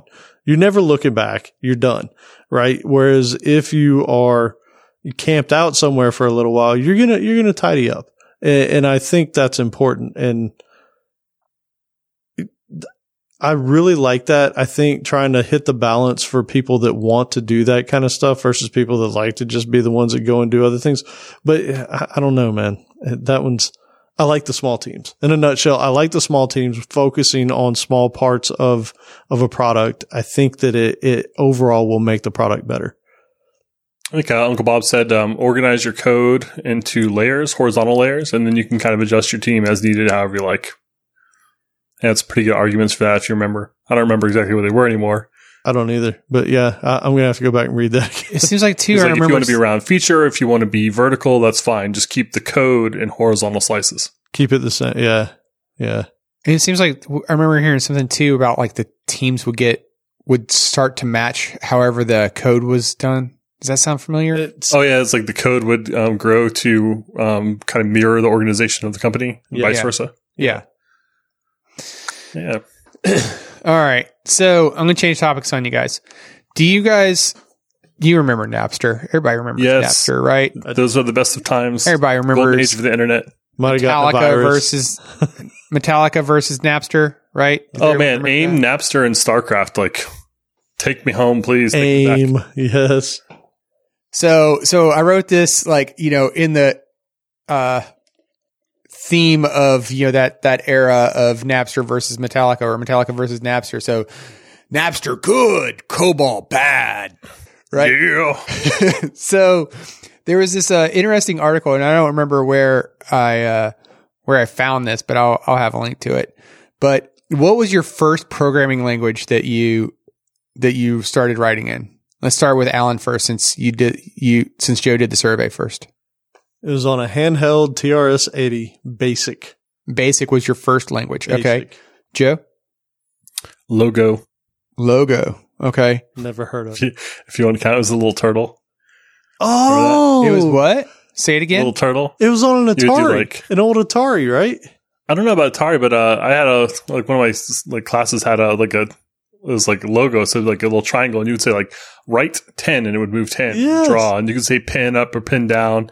And eventually you get into like looping and I think even recursion, so you could draw some pretty cool patterns. So I loved just playing with that and trying to like draw cool stuff. Oh, that's awesome. And then they came out with Lego Logo a few years after that, where you basically plug this like really obnoxiously big cable into like a little Lego motor, and you would still the turtle things would be like turn left, and the motor would kind of like try to turn it left, and you'd use the same basic Logo commands. Very cool. Sounds like Scratch. Yeah. I've seen Scratch. Okay, so for me it was Pascal. Like that was my first. So it turns out like it matters what your first programming language is. At least according to this article and some of the research in this article. So basically the idea here though is that the language that you start with, right? The paradigms, the idioms, whatever, of that first language, they're going to dictate about how you think about everything else. All the data structures you're going to think about, all the algorithms you're going to think about. I mean, honestly, Alan, listen to what Joe just said. Now we understand why he's always writing games, right? It's true. Because his first experience was with the game, That's right? True. So it makes sense, right? And so basically, we've made this quote before where it's like, when all you have is a hammer, everything looks like a nail, right? And so if the language that you know is, well is Perl, then everything that's going to come to you, you're going to be like, oh, well, I'll just write that in Perl. You want an e-commerce site? I'll write that in Perl. Right? You heard his reaction. Yeah, exactly. And so like, I joked with like, Napster good, COBOL bad. Because, in this article, they were talking about like how, Dijkstra was anti-COBOL, right? That there's a quote in here that said, he says, the tools we use have a profound and devious influence on our thinking habits and therefore our thinking abilities. The use of COBOL cripples the mind. Its teaching should therefore be regarded as a criminal offense. I get what you're saying. It's kind of like you can imagine like an art school trying to like teach students with like crayons or some other tool that's just not very good. And like, how are they going to get to those, like the place where they need to be if the tools that they kind of grow up with are not suited? Now here's where it's about to get hilarious. This is where it's going to take a hilarious turn. You ready? Dijkstra goes on. to say it is practically impossible to teach good programming to students that have had any prior exposure to BASIC. Ouch. As potential programmers, they are mentally mutilated beyond hope of regeneration. That hurts. So it's so funny that you said BASIC. Yeah. I couldn't have set that up any better. Brutal. That hurts. But yeah, so I mean, you can understand it though. It kind of like let's flip this around, right?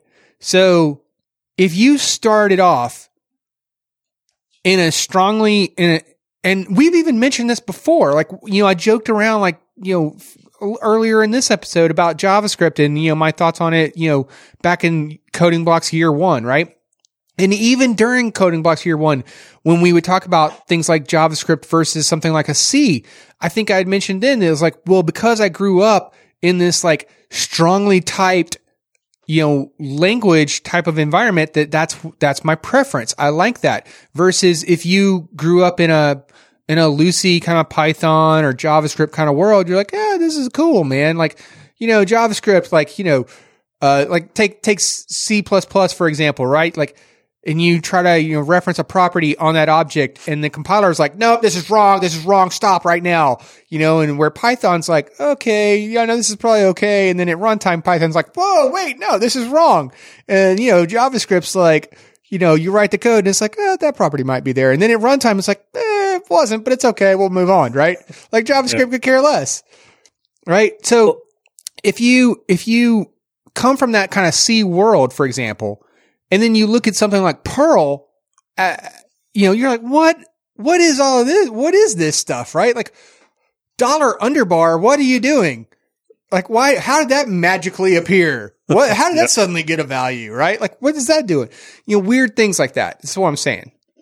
I'm mentally crippled. Imagine like a Perl programmer like looking at something with Java for the first time and be like, public static void what? Right. Import what? Throws? Why do I got to throw all these things? Right. But it kind of goes in line with what I saw in a couple books. Like one thing is that like what you do matters, like your habits matter. So if you build up habits, you know, with those crayons or with those languages that don't have the kind of precision or whatever, that aren't as professional, we'll say, or aren't as strict as some static languages, then those patterns that you build come out when you're working on other things and focusing on bigger problems. Like those things slip out.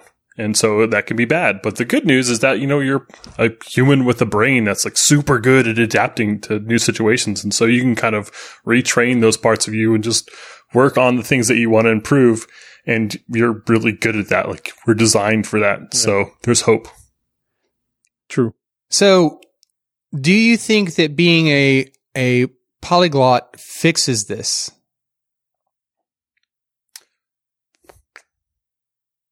That's a good question. I remember when I first learned Ruby after working in like Java and Cold Fusion for a long time, and a little bit of JavaScript, and like seeing how they did things and how they solved problems. And a lot of the tools were available in languages I was used to, but seeing it being so common, just the different kind of patterns, like it really kind of changed how I thought about programming. I feel like it was a really good influence on me. So I think that being a polyglot is a good thing. I think it does fix it. Just for what he said, you see the other patterns, right? Things start to make sense. Like, oh, this is a better way to do it. The whole functional thing being overblown. I think there's value in learning functional programming to pick up the patterns, right? And to see that kind of stuff. And so I think the polyglot side of this does help you become better at all of them, right? Like you don't approach everything as, hey, here's my hammer. Right? I think it helps you to think differently. I think the downside is like if you're always looking at new languages, you never go too deep in one, then potentially your code could be really inconsistent and kind of influenced by whatever you're reading at the time. Yeah, true too. I'm willing to take that. What about you on the polyglot? Yeah, I mean, I'm kind of curious because ultimately the whole article, or at least this portion of the article, was about like, you know, whatever your first one is, man, that's what's going to lay the foundation for everything else, right? And so, in which case, it's kind of a loaded question. Can being a polyglot fix this? No, it can't possibly fix that because you can't learn multiple languages at one time. So if you're truly influenced by the first one you learn, then that influence is there. Like, you know, it's that old expression about you only get one chance to make a first impression. Yeah. right? So then it can't possibly fix that. I like what you're saying about, you know, the other patterns and whatnot. But at the same time, I'm thinking like, well, it kind of depends. What's that next language? Because if that next language is too similar to the other one, then you didn't really change anything. If you went from a C++ to a C# to a Java, like, I mean, those are all like really close in the same wheelhouse. Like the same kind of concepts and things apply there. There's not a whole lot of difference there, right? Yeah, I mean, it's funny. Like, I'd say all three of us are probably pretty true polyglots in this regard because, I mean, even just thinking about over the years. So I started with BASIC when I was a kid. And then my next, I guess, real one was probably C++. And then after that, I think I was in Cold Fusion. And then I went to C# and done some Java. So like literally you're talking pretty opposite ends of the spectrum on all those things. And then you got things like SQL that's not a programming language, but it's a querying language. So I mean, when you think about that, that is a lot of brain massaging there to get those, because they're all very different, right? Like super different. So I don't know, man. Like, I do think being a polyglot fixes it. And no, if you're only spending, a day in each one of them, no, that's not going to work. But if you spend any significant amount of time in them, you start to see the things that work and don't across those different, programming paradigms. So learn one new language a year. Some people do that, right? Like that was one of your goals at one point, was to pick up a new language each year, which I think is crazy, but I didn't keep up with it very well. But it is cool. Like, I mean, even I played with Ruby for a little while and it was pretty neat, right? Like it felt a little bit JavaScripty, but on the same time, like they'd done some really nice stuff, like with some of their syntax was just awesome. So, I don't know. I don't think you're screwed with the first one that you picked. I don't think so. I mean, Ruby kind of seems like Python, Ruby, they kind of seem kind of similar. I've never done any Python. Maybe like Go kind of seems similar to like a C. But like, if you really wanted to get to something like mind melting, then like, go from, C# to Haskell. Right. For example, like those are totally opposite ends of the spectrum, right? And so maybe like if your first language was Haskell, you're done, right? Well, no, I'm not saying you're done, but what I'm saying is like it's totally going to, that's your first impression, right, of how all code should be from then on. Yep. Right. And so, yeah, that's what you're going to expect.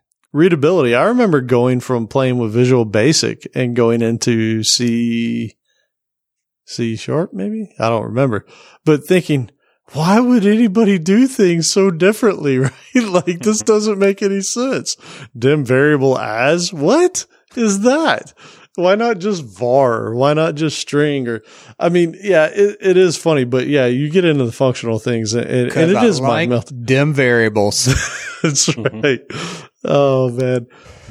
So yeah, I think we've been fixed of it. Whatever we started with, I think we've all landed in a halfway decent spot. So I don't think it was the worst thing ever. I like it. All right, so I guess I'm up again, and I've got another weirdo one because I can't just be normal, right? I got to always like find the rules and then figure out how to make them weird. So I'm interested in your short-term, mid-term, and long-term bets on programming technology. Like, what do you think? Like, if you had like programming dollars to invest in the programming in like stock market, and you could put like your money into I don't know, mobile apps or cloud or JavaScript or React or whatever, so be creative with it. But you get to invest into three. One for short term, so one that you think is going to give you the most return in 1 year, a midterm, the one that's going to give you the most return in 5 years, and one long term, which is going to be, we'll say 20 years. So I have to invest some kind of money in a technology. Yeah, and don't worry about the amount. It's just if you kind of had, like, imagine you're in Vegas and you're betting on what's going to be more popular 1 year from now. All right. I'll kick us off. Short term, I'm going to go JavaScript. Okay, and you're going to go on broad JavaScript. Yeah, just in general. Like it's Okay. it's the language that everything's adopting, tooling's being built around, all that kind of stuff, right? Yep. Midterm? Should we? I'll do my 3. Midterm, Okay. we'll go cloud, because cloud, regardless, AWS, Azure, Google, whatever, pick your cloud of choice. Yep. That's just getting bigger and bigger. Long term, I'm going to go AI. Okay. Because you look at things like what I think MIT, didn't they just do another one of those dog things? Like apparently that thing's gotten even smarter. So Yep. yeah, I think long term we want people to think. We want robots and machines to think for us. We don't want to have to think. So I think that's what's going to happen. We're all going to be super fat, sitting down eating chips while our surrogates are out doing things for us. Wally. Yeah, there we go. So those are my investments. I like it. I mean, I definitely think that Python would be in there, just because like other articles that I've seen, it's like one of the more in demand languages out there. So I think I'm going to bet against you on. Is that your short term though? Is that your short term or your midterm or your long term? Yeah, I don't know, because I liked the other answers you gave. But I was like, yeah, I don't want to copy them, but I was kind of like, well, I don't know. Cloud would probably be like long term, because that's going to be here forever. I think that's a long term play. But I don't know what my other 2 technologies would be though that I would bet on. You could just say Python, Python, Python. Well, no. I mean, originally I was thinking like, well, blockchain should probably be somewhere in that, though.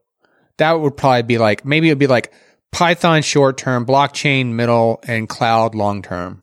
Or would you say, okay, now blockchain, would you say digital currencies? Is that going to be the big thing, right? Like there's a bunch of different things we could go with. No, not digital currencies. I wasn't thinking of digital currencies when I was thinking blockchain. Yeah. You could have said wearables. And I also think that Tesla has to be mentioned somewhere in that too. Oh, did you say wearables? Like wearables, like, actualized self or quantified self or, yeah, no. I think Internet we're of Things. over that. I think we're over that. I think like the whole phone thing we're done with. Like, I don't think that's anything exciting about. I think phone wise, technology wise, like, because phones are kind of like close to wearables because we keep them attached to our head all the time. I think the next thing we're really waiting for there is like the reinvention of the flip phone. Like we're waiting for the flip phone to come back as a smartphone. I think that's the next big thing that we're waiting for there that hasn't happened, but yet there's always like rumors about like, oh, here's the next Apple iPhone.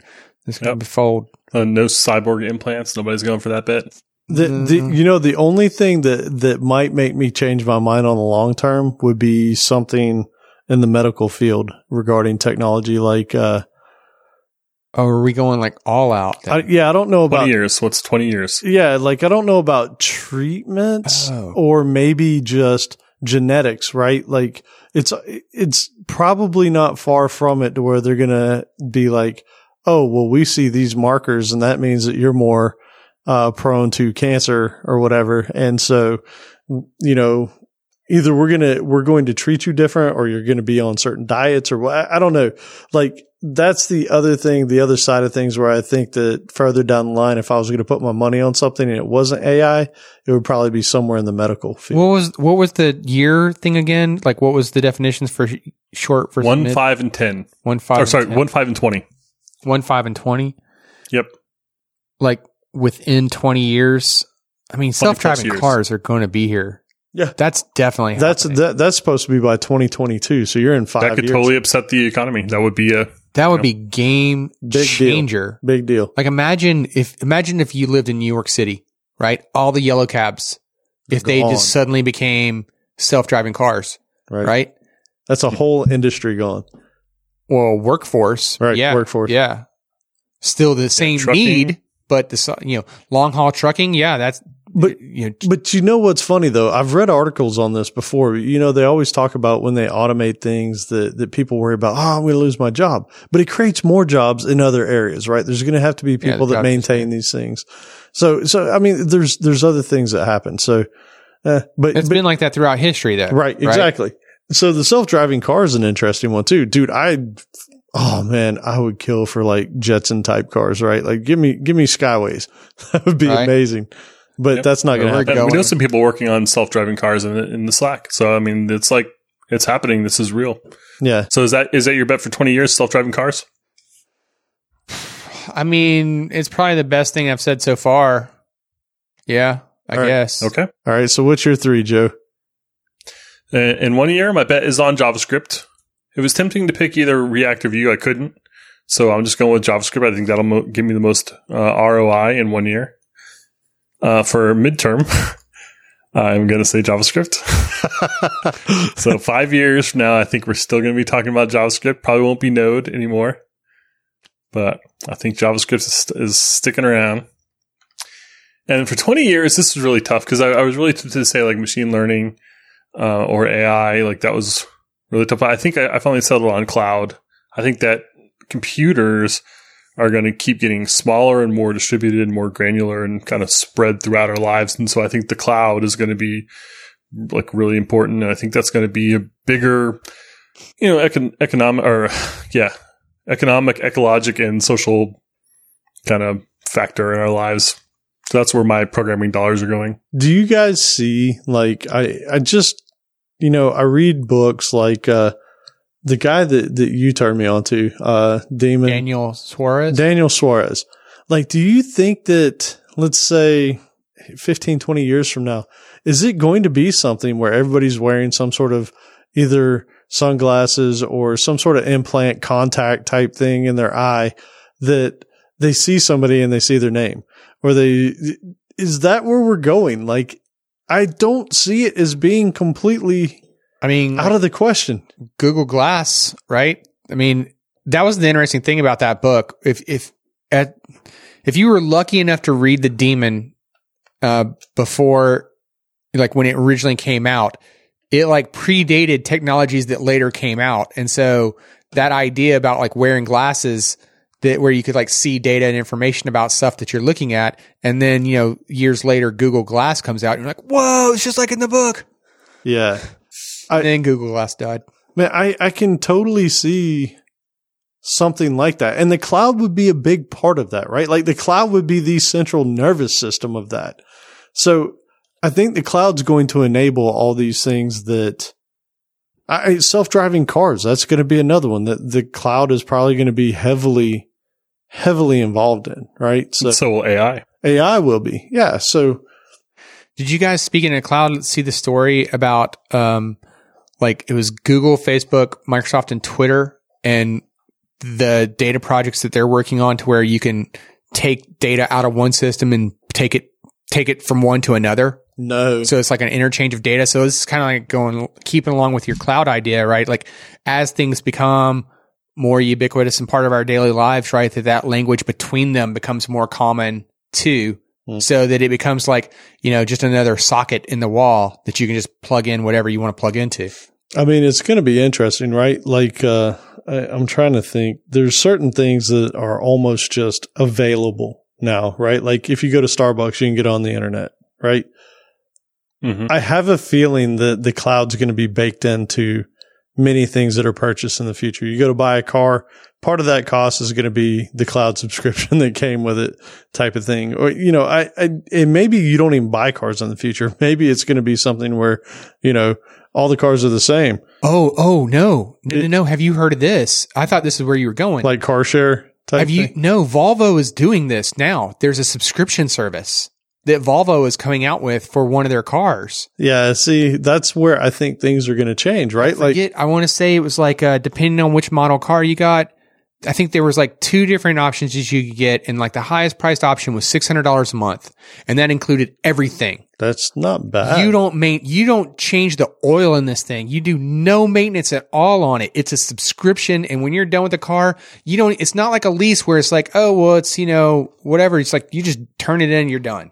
I mean, I forgot this part too. I'm sorry, I keep interrupting you. This is exciting. It also included the insurance. Oh, that's killer. I mean, but that's kind of what I'm thinking is if you look at the way that we've been going. So actually, you know what? If I could invest in something differently, it might just be subscriptions, because look at everything that's happening now, right? Like if you start a software business, what are you going to do? You're going to do software as a service because you want that monthly income coming in, right? If it makes your bookkeeping easier. Yeah, totally. And if I don't know, man, it just seems like everything's going in that direction anyway. So cars, I don't know, maybe even learning institutions, right? Like instead of paying to go to college, you're going to pay a subscription to, you know, hey, I'm going to pay my $100 a year from the time I'm, you know, Pluralsight. Yeah. Coursera courses are like that. Like, Same thing. Yeah, they're kind of already, we're kind of already getting to these subscription models for these things that you're mentioning. So anyway, I got a 30-day free trial to the University of Florida. There you go. But I mean, seriously, think about it though. If education's been getting out of control, right? As far as costs and all that, there's articles coming out all the time. You know, like there's some dude that had $1 million. I think I sent you guys the article. Yeah, he was a doctor. Yeah, a dentist. He had $1 million in student loan debt. First off, how do banks let that happen? But secondly, paying the minimum payments in 10 years, it was going to double to $2 million. And it's like, okay, I mean, come on. Yeah, if I remember that article right, he was counting on the fact that after like 25 years, the debt was going to be forgiven or something because it was going to be so high or something. Like, I think if I remember that article something right. ridiculous. But yeah, so I mean, I don't know, this whole subscription thing, I think with information becoming more and more available, going back to your cloud thing, that's not a bad place to invest. I think everything's going to be tied into it. And whatever you're paying subscriptions for is also going to be paying into that, right? The Microsofts, the Amazons, the Googles, they're all going to be getting a cut of all purchases that are happening because they're all going to be sending data up there. Yeah, I mean, it kind of hurts to like say, you know, like JetBrains is an example. Like I used to just buy it every couple of years, and so it kind of hurts to have a subscription fee. But really, it's better on both ends, I think, because on their side, it kind of lowers their risk. Like they've got recurring income; they don't have a big burst when a product comes out, and then a desert of income until another one. And as a consumer, I can pay $9 a month or whatever it is per month. And if I need that money back, or if I, lose my job or something else happens, I can change that. And so I don't have to pay a big bunch of money up front. It just kind of evens things out. Yeah. You guys remember when Adobe Suite for Photoshop and all that was like $2,500 a year? And now you can get that plus way more for $50 a month, right? $600. Well, you used to just download on Napster. Nobody ever did that. Yeah. Well, yeah, I mean, I can remember like just buying Photoshop alone was $900 by itself. Yep. Right. Now you spend $600 a year. And like you said, they're not getting a huge influx of cash, but they've got this steady stream of income that people even forget they're paying for, like me. Yep. And, 18 versions of Adobe Photoshop later. That's right, man. Right. Yeah, I swear that Adobe wanted people to steal Photoshop back in the day. Not anymore. Like CS3 days, they were like, you know what? Let's go ahead and let the students, like the 20-year-olds, like get the free copy and like learn how to use it and like edit their little crappy websites. And then when those guys at 30, they're all going to pay $900. That's right. You say that like them wanting to steal it. Adobe was one of the first that I can recall where part of the license agreement actually spelled out that you can install this software on multiple machines as long as you use them at different times and the percentage of use was varied. Mm-hmm. Right? Like you couldn't use both machines 100% of the time, right? Well, right. Not that would be possible, but. Right. Yep.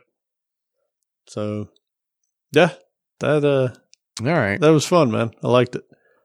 Yeah. And let us know in the comments if you think otherwise or what your thoughts on any of these topics have been really. Yeah. So with that, yeah, we'll head into Alan's favorite portion of the show. It's the tip of the week. Yeah, baby. All right. So, I've got several tips here for you, which is going to be kind of sad since I think Joe was hammering on the machine learning earlier. So the first one is going to be, I found this really cool article from Google. The rules of, basically it was Google's machine learning overview, really, but one of the sections in it was their machine learning guides, and one of the sections in it was the rules of machine learning. with a subtitle of Best Practices for Machine Learning Engineering. And they had like all of these different steps for it that I thought was kind of interesting. Like one of them was like, hey, before machine learning, hey, don't be afraid to launch your product without machine learning. Like that's not, you don't have to, right? And that it's good to just go ahead and get the design out there and implement metrics. And that way you can get data and you kind of get buy-in from your users early on about like any data that you might want to collect or whatnot. Right. And, when it comes time to like choose machine learning over some complex, heuristic, right? That's when you need to start bringing it in because that complex heuristic is going to be unmaintainable. And there's a bunch of interesting points in here. So I'll have a link to that. But then there was also this other cool one that I found that, I think this was trending on like, the programming subreddit, but it was Rico's cheat sheets. And it has like this whole list of, okay, let's say, for example, Docker Compose, right? You want to know the cheat sheets on that. So it has like basic examples and commands that you're going to want to know just to get kind of started, right? Building with Docker Compose, running it, how to set ports, environment variables and dependencies, things like that, right? There's some in here for Dockerfile. There's, Git is in here. Then there's like IDEs. So maybe, you want to know about, Atom or Sublime, and it'll show you like, hey, here's all the, keystrokes that might be of interest to you, right? So you can find this at devhints.io. There's just so many in here. I can't even begin, from Bash to React to, VS Code, cron is in there. Chef is in there. Just, you name it, it's in here. There's a cheat sheet for it to get you started. So pretty cool little tip on that. And then, one last little tip. I shared this with Alan like, a couple weeks back. And I was like, I don't know if everybody realizes this. Maybe a lot of people don't know this, but if you have a Thunderbolt display, then on your Thunderbolt display, on the inside of it that you can't see, so let's say you have your display just sitting in normal landscape mode, then on the left and right border of your display, one near the top corners and one near each of the bottom corners are magnets. And it's super awesome because you can use it to hold your stuff, right? So, it can't be like too heavy. It needs to be somewhat lightweight. But if you are, quote, Apple fanboy, no judging, then you probably, like me, you might have a dongle or two that Samsung is laughing at you about, and you need a place to keep your dongle. So you can just stick it right there on that magnet, right there on the display, and it's handy. It's right there where you want it, when you need it. Love it. Actually, I saw his monitor. I was like, what do you have like a tape behind that? He's like, no, there's a magnet in there. Yeah. So basically I have like the what is it? What's that? The standard headphone. It's 1.8 millimeter jack. No, 3.5 millimeter jack.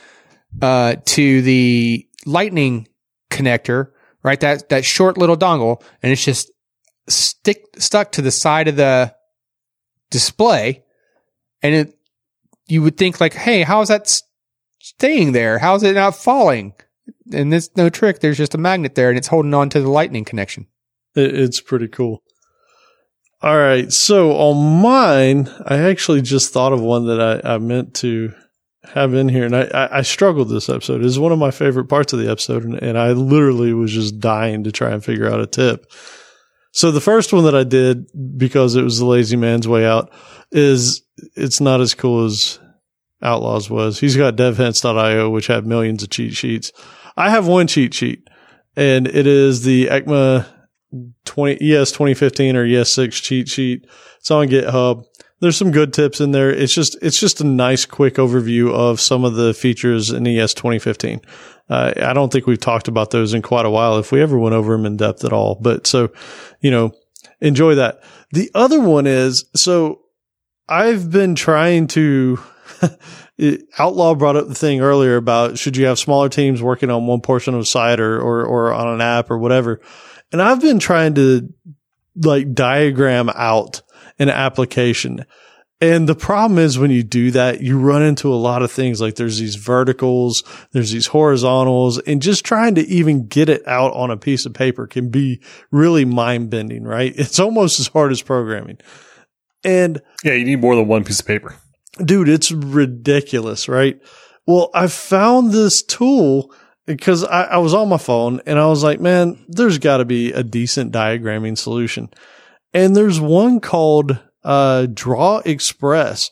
And on Android, it has excellent reviews. On iOS, it looks like it's about a 4-star. But it's really cool stuff. Like, you can open up this thing and you can either do flowcharts, you can do mind maps, you can do almost like UML type stuff like class diagrams for software. And what's really cool is you can draw a shape on the screen and it'll plop it out there. So your standard boxes, your circles, your diamonds, that kind of stuff, it'll do it.